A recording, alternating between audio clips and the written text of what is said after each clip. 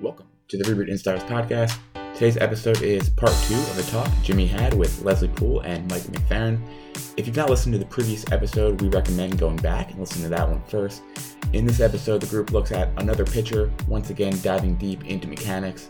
This conversation relies heavily on video, so again, you may want to watch online. Please enjoy Jimmy's conversation with Leslie and Mike.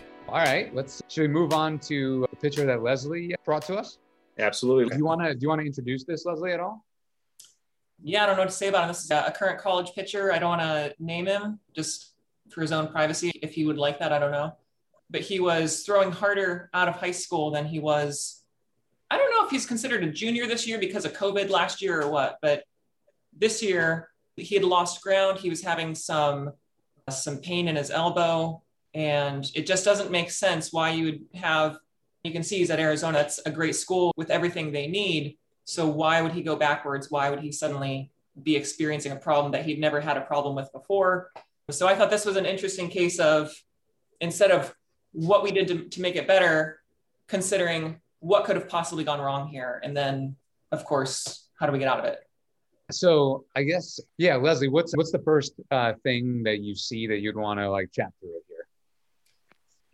You talked about the acute angle. He's not getting into an acute angle. Everything is very long. I think everything is very long because he's moving forward the whole time.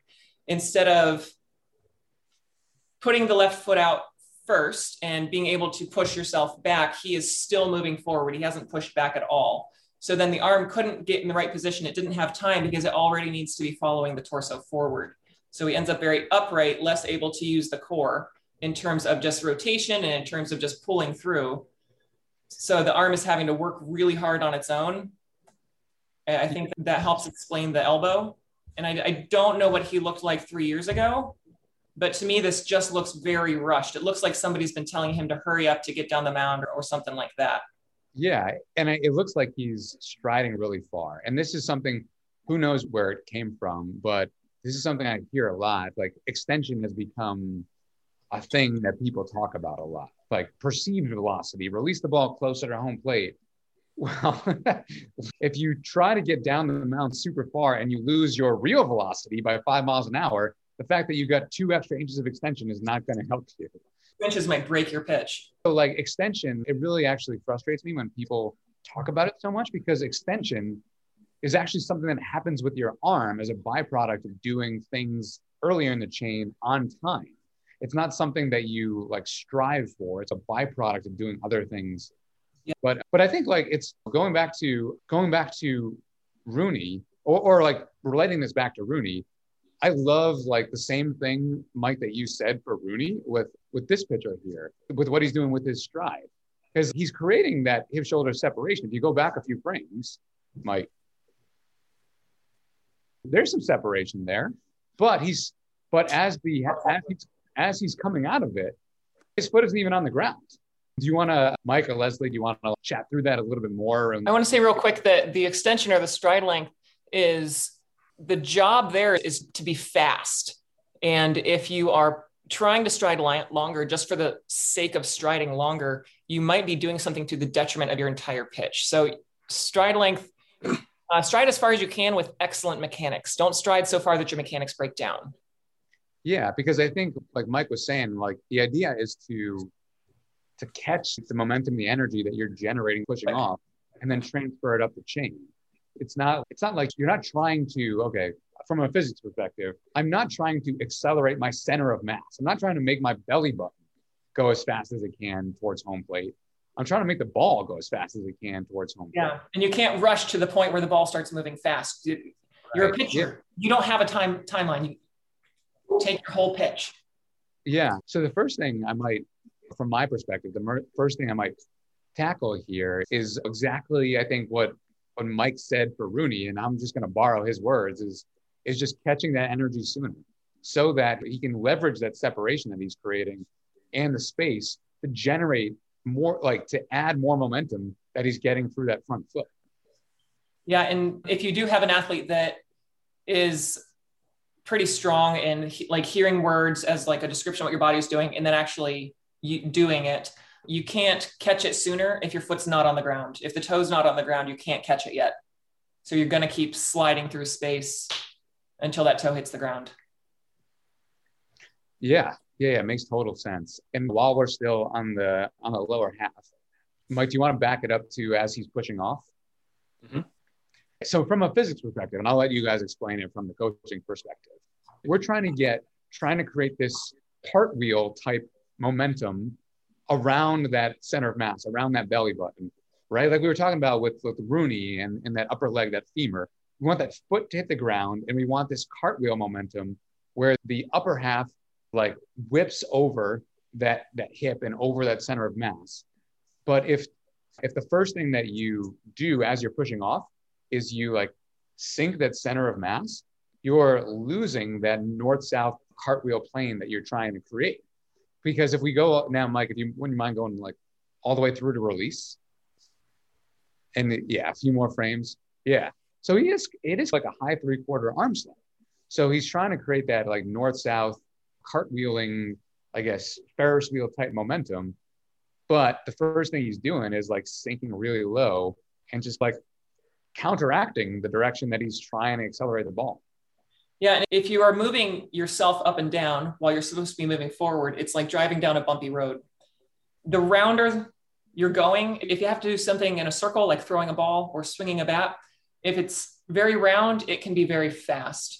But when you start to change the shape of it, and if you trace a line where the ball goes as someone throws, you would see it is not as circular as it could be because the center of that circle is moving up and down. So he's wasting a little bit of, or he's losing a little bit of that momentum that he's trying to generate with the feet. Yeah. And what's awesome is like this pitcher, you can tell, like, look at that. He's got a ton of hip mobility, it looks like he's got a ton of mobility and a ton of athleticism. It just looks like shoring up, like kind of what Rooney is. It feels like shoring up the way that lower half is working down the mound just could allow the athleticism to shine through so much better, so much more. Something I think that is awesome about pitching for young people especially is that you learn to discern the difference between good advice and bad advice. You get a lot of practice weighing what information is actually helping you and what information is not. And you're always running a trial on that information. So a pitcher is going to have a team coach, a personal coach, somebody else, every parent, every trainer, every manager, every teammate is going to have input. So this is the kind of situation where it's okay, if you're losing this because you're trying to get down the mound, then you got to undo that. And this kind of makes me the enemy of a lot of team coaches. You got to learn to smile and nod. Okay, coach, got it. Thank you. And then if it doesn't work, you just don't do it. Yeah, Leslie, what were his velocities when he was throwing hard, and what is he throwing now? I think he's currently throwing a little bit harder, but I think he went from low 90s, and I think it was low 90s to mid 80s, and now he's touching 90 again. Okay, great. In the last month that he started to creep back up.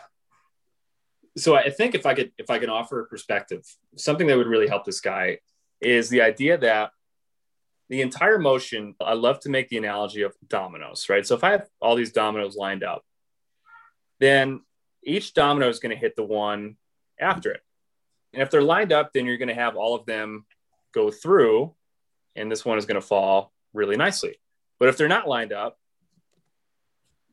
then it doesn't matter how hard I hit this one because the energy is not going to go through to here. So what it looks like to me is, and I think he's pulling his body through the entire way, which I'll get to in a minute, is I think causing all the results that you're seeing with him. But basically he's got them lined up and he's not putting any force into this. He's trying to pull this last one rather than driving the first one and allowing that chain reaction to happen up and through. I don't see a ton of acceleration happening.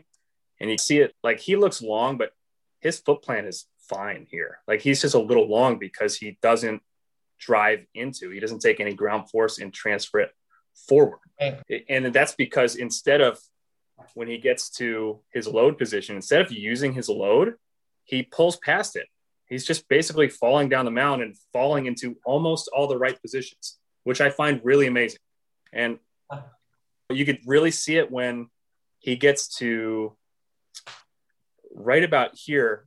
If you watch his trunk, you want his trunk to rotate, Well, what happens is he ends up like pulling it through. Yeah, it just like shoves forward. It's referred to as trunk flexion or whatever you want to call it. But basically, instead of rotating, which is going to create a lot more energy up into the arm off your front foot, he's basically just pulling it forward. But it's because there's no acceleration, there's no force going through his body. So yeah, and like he doesn't hit the brakes like Rooney does. If you look at the way his left leg is working, right, it's not pushing him back. And so here's the magic of this is you're absolutely right. His front leg stabilization doesn't work the way that we really want it to. And you can really see it's not bad. And here's the thing, like if you were going to stick your fist out right in front of you and you extend your arm and you had a fist in front of you, and I was going to do the same thing and push against your fist, what would you do? Like naturally, without saying anything, you're probably going to push my fist back. That's just human nature. So what's happening is this fist is not pushing this fist. So nothing is being caught.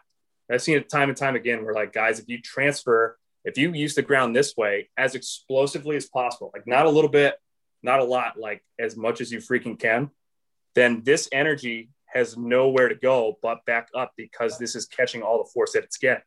But if it's not catching any force, there's nothing to transfer. And I think he's in that one frame right here. Yeah. The front foot needs to work almost like you're sliding across the kitchen floor. Yeah, and if we can contrast this again back to your boy Rooney, if you go through a few more frames through to release, we don't see that nice close to 90-degree angle that we saw with Rooney. So that's actually one of the telltale things that I look at. Is this pitcher maybe striding a little too far? Is he able to actually extend that lead knee and put that force into the pelvis to create that kind of 90-degree angle near ball release? So that's something that I look at as in a video. What I'm trying to think is this guy maybe striding a little too far. And, yes. And I would say he's only striding too far because he's not moving faster. If he was moving, this would not be too far. I'll say he's not moving faster because he's not driving off the mouth. Right? It's all. So then, like you were saying before, you fix one thing, and then these other things will fall in line. The dominoes will happen. Just he's lined up. Just hit this domino as hard as you freaking can, man. Yeah. So we got to get back into that right foot. And so, I think the lower half seems to be the root cause here. Well, I don't know about root cause. I don't know. I don't want to say cause, but it looks like this kid has a lot of athleticism, a lot of mobility, the things that you would need to throw really hard. It seems to be like the lower half is, if you could shore that up a little bit, I feel like you could see a jump, Rooney-esque jump, if he's able to time that up. He's going to throw really hard. This kid's going to throw really hard when he applies forces from the right spots. Yeah. I think the weight has to stay in his right foot longer. The weight is getting to his front foot immediately, and it's not staying in his right foot. And you can't push off the rubber, or you can't push forward if you're not bearing weight down. So lower half, and I think we got to touch on, because what's interesting is this is a really nice contrast to Rooney in a lot of ways, because I think we got to touch on what's going on with his arm right here. And it perfectly relates to the exact thing that we were chatting about at the end with Rooney, is right here. If you draw the line through the spine, Mike, that is like the axis around which we're trying to rotate. And he's trying to rotate around that spine while the ball is farther away. There's room to have that ball be closer to the spine. So what's happening here is, even if he's getting momentum to that torso and the torso is starting to accelerate, again, I'm going to be the nerdy physics one. Oh, go ahead, Leslie. And you see here how now his forearm is upright. So this is already him using his bicep to throw the ball. Yeah. He's already engaging his bicep. And if he's doing bicep, he's doing deltoid, and now he's getting pec. So now all of this is starting to load up. So it's not going to come from the core. This is actually a good position if he's not rotated, if he's here. If the arm is here, when he's here, he's in good shape. I think he's actually just one frame late. Okay. Yeah. So what I was going to say, right? So from a physics perspective, for nerdy physics people like me, you apply a torque on something, right? So everyone knows force equals mass times acceleration. The rotational version of that is torque equals inertia times rotational acceleration. So if we were to cut this guy, off at the arm, and we just say, let's apply torque to that arm. The torque that your torso is creating, let's apply it to the arm. So we have torque equals inertia times acceleration. So we have two variables there. So if we increase the inertia of the arm, by definition, the acceleration goes down, the arm drags. Whereas if we can decrease the inertia of the arm with the same exact torque, the acceleration goes way up. So that's why I think this is something that's can give people some gains pretty fast. Is you don't actually need to add more torque. You just need to reduce the inertia of the arm to make it easier to accelerate. And was that understandable, or should one of you guys translate that? Yes, Jim, that made total sense, right? Because you're basically in lay terms, like I want the ball to be, I thought it was drawn there.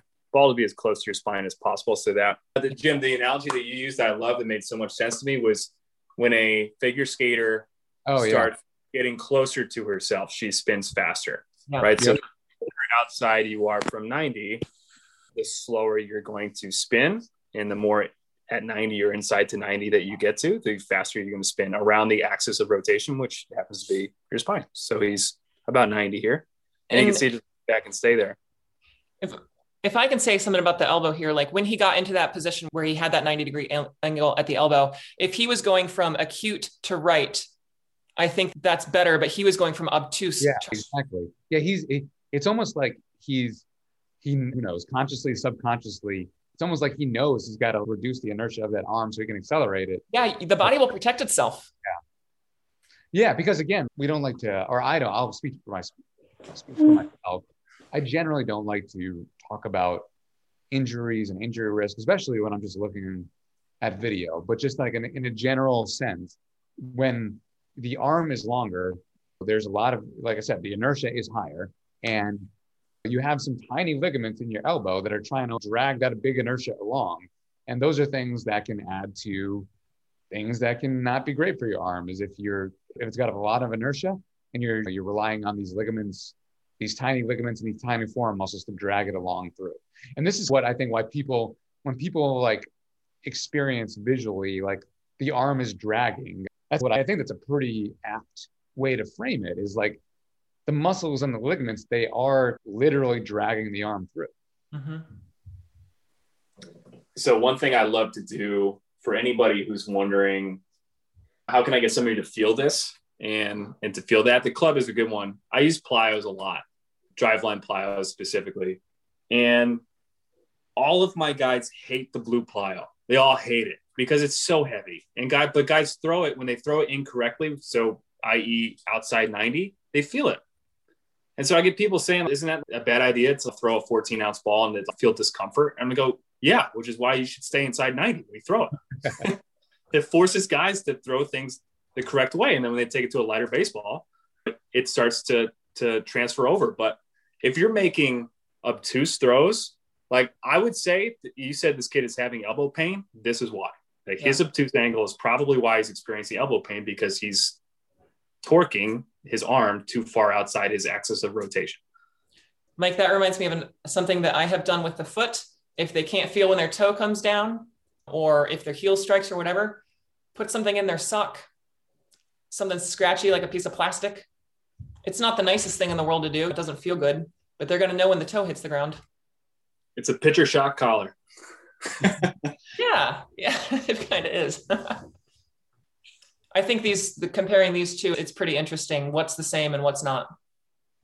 And the difference is it's timing or order or sequence or. What's amazing about Garrett Cole is you take out the genetics of it. I think he's just a freak genetically, personally, but he's so perfectly timed with his rotation. That's all he does. He moves really fast. He's really strong, and he times his rotation really well. That's pretty much it.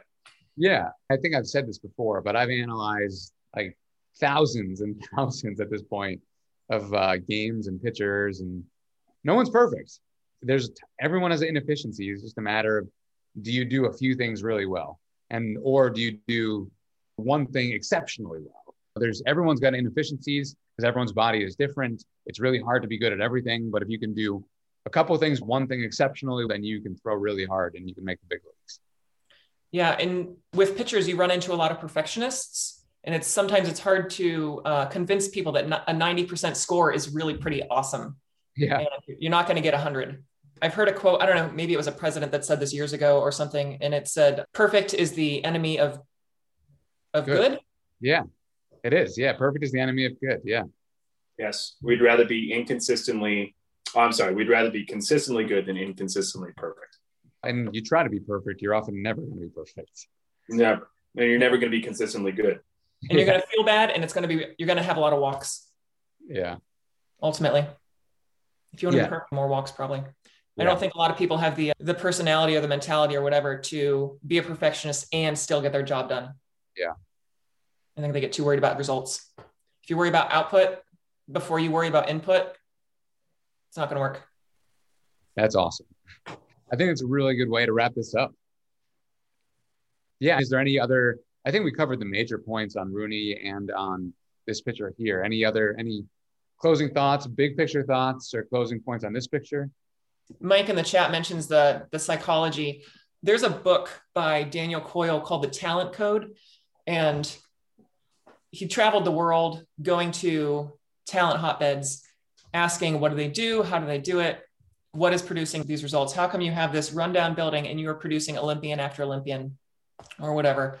And he came up with 3 things that they did in common. And one of them he calls deep practice. And before I heard that phrase, I didn't know this was a thing, and I didn't know it was an unusual thing. But deep practice, as he defines it, is thinking about what you're doing, my words, thinking about what you're doing while you do it, and then thinking about that some more. And if you can think about what you're doing while you're doing it, you will improve at a faster rate than if you do not. So when you have the pitchers that can never turn their mind off, they're going to be held up a little more. And if you have pitchers that never turn their mind on, they're going to be held up even more than that. So there's this amount of thinking that you really want to be able to do. And even that varies by individual, like how well you can connect to the different parts of your body. I tell people it's like so you talk about how like when you do a motion or you do a skill or whatever, you start laying down myelin on the nerves, and then the signal can go faster next time, faster next time, faster next time. And when you have a master level cellist, they have less brain activity than the novice because they have so much myelin laid down. They can think these thoughts very quickly. It's like getting in your own car and driving. You don't even think about it. Or where you put your cell phone and your keys when you get home. You don't even think about it. You've done it a billion times. This was going somewhere. Deep practice. I love this. Want me to help you while you remember the last piece? Go. You take it. I love it. So if I could give one piece of advice to any coaches who have not gone into this area, if you start to begin to understand practical psychology, how people think, including yourself, especially as you're coaching, you will experience a level of coaching and connectability that is something far beyond you thought was possible. And it really is a superpower when you understand the cards that people are holding and how they're using them and how they're playing them and how they're receiving information is everything. Otherwise, you're just jamming points home and you might get some results with some guys and some results with other ones. So if you begin to understand the brain, and one analogy that I love in relation to what you're saying, Leslie, is most people can relate to riding a bike when they're a little kid. You learn to ride a bike, and I don't know about other people, but I remember the day that I finally learned to ride a bike. I don't know what it was, like maybe 7, 8. And I just remember going like, how am I doing this right now? I didn't understand. It's like snapping your fingers. Like it just happened. But I did it so much that my brain just figured it out. And that's when you stop thinking. That's right. And every single thing you do in your life is exactly the same way, including pitching, something as complex as this. So if you're going to pinpoint the things that a pitcher needs to do to improve, in other words, leave the things they do really well alone and pick on the things that are weaknesses for them and hammer those things until they're habit, until the day you just learn to ride the bike, that's when magic starts unfolding. And that's how you get the best out of every athlete. And learning to balance a bicycle, there's a neurological change that is happening. So it's not just learning it. It's not just understanding it, because you can tell a kid like, yeah, get on the bike, stay steady, don't fall over. They understand that. They're just not physically capable yet. And the way I explain that when I'm coaching is if you use a PC and you need to print, but you've never used this before, it says, find a printer. You click that. And then the printer starts sending a signal to the different ports, and you'll see it port 1, port 2, port 3, and eventually you'll find the printer and it'll print your document. Every time you try to bring that elbow in close or whatever, every time you attempt the adjustment as a pitcher, or every time you attempt to balance the bicycle, your body gets a little better at doing it, a little closer to achieving what you were trying to do. And if you don't do this all the time, if you do not do deep practice and you do not observe what you're doing while you're doing it, you're never going to be able to make an adjustment, and you're not really in control of what you're doing. Now, if you just get a billion reps, they will normalize and you will start throwing the same way every time and begin to get a predictable result. If you're focusing on what you're doing while you're doing it, you'll get there a lot sooner. So some of that, it's a maturity thing or a want to thing, or even just a personality thing. It's awesome stuff. Absolutely awesome. Yeah, I think this was awesome. I love that we dove deep, did some practical stuff, really good stuff. This is awesome. I think we're good, right? You guys have any closing thoughts? I really appreciate your time. This is a lot of fun. I always learn a ton of stuff, and even just the turn of phrases from both of you guys is amazing. Thanks. That was a lot of fun. I love talking about this stuff. Yeah, we'll do it again. Thanks for having us on, Jim. And I would just say that anybody listening, like, really understand pieces of what you're trying to teach, become a master of your craft from every angle possible, because it just allows you the opportunity to reach more people in different ways. And I think that's when you really start making an impact, because if you get a couple guys you can't help because of your lack of experience or knowledge in a certain area, then you're limiting who you can reach and who you can impact. So really learn from every direction. And Jim's a perfect example. Every time I learn from Jim, we talk about this a lot, where you'll call me at 11 o'clock here and you'll tell me a piece of information. And I'm like, Jim, I was supposed to go to sleep, man. Like, I'm going to be up for 4 hours looking through thousands of videos. Like, now I have to see something new. But if you just continue to pile on different ways and understanding information from different sources, there's really no stopping you. Yeah. And I think as the coach, your job is to teach them to self-coach, and they should not need you very much eventually. And maybe you will always be useful to them as a sounding board. Hey, can you take a look at this? But they should be getting better at that. That's when you know you're teaching. Yeah, that's great. All right. I think we're good. Thank you. Thanks everybody for hanging out today. And hopefully we can do this again. This feels like a cool thing to do on a regular basis. Is let's take a picture, let's take 2 pictures, and let's break it down. So I love it. Thanks for having us, Jim. Thank you for listening to the Reboot Insiders podcast. Be on the lookout for future episodes, and as always, feel free to reach out at insiders@rebootmotion.com or on Twitter @rebootmotion.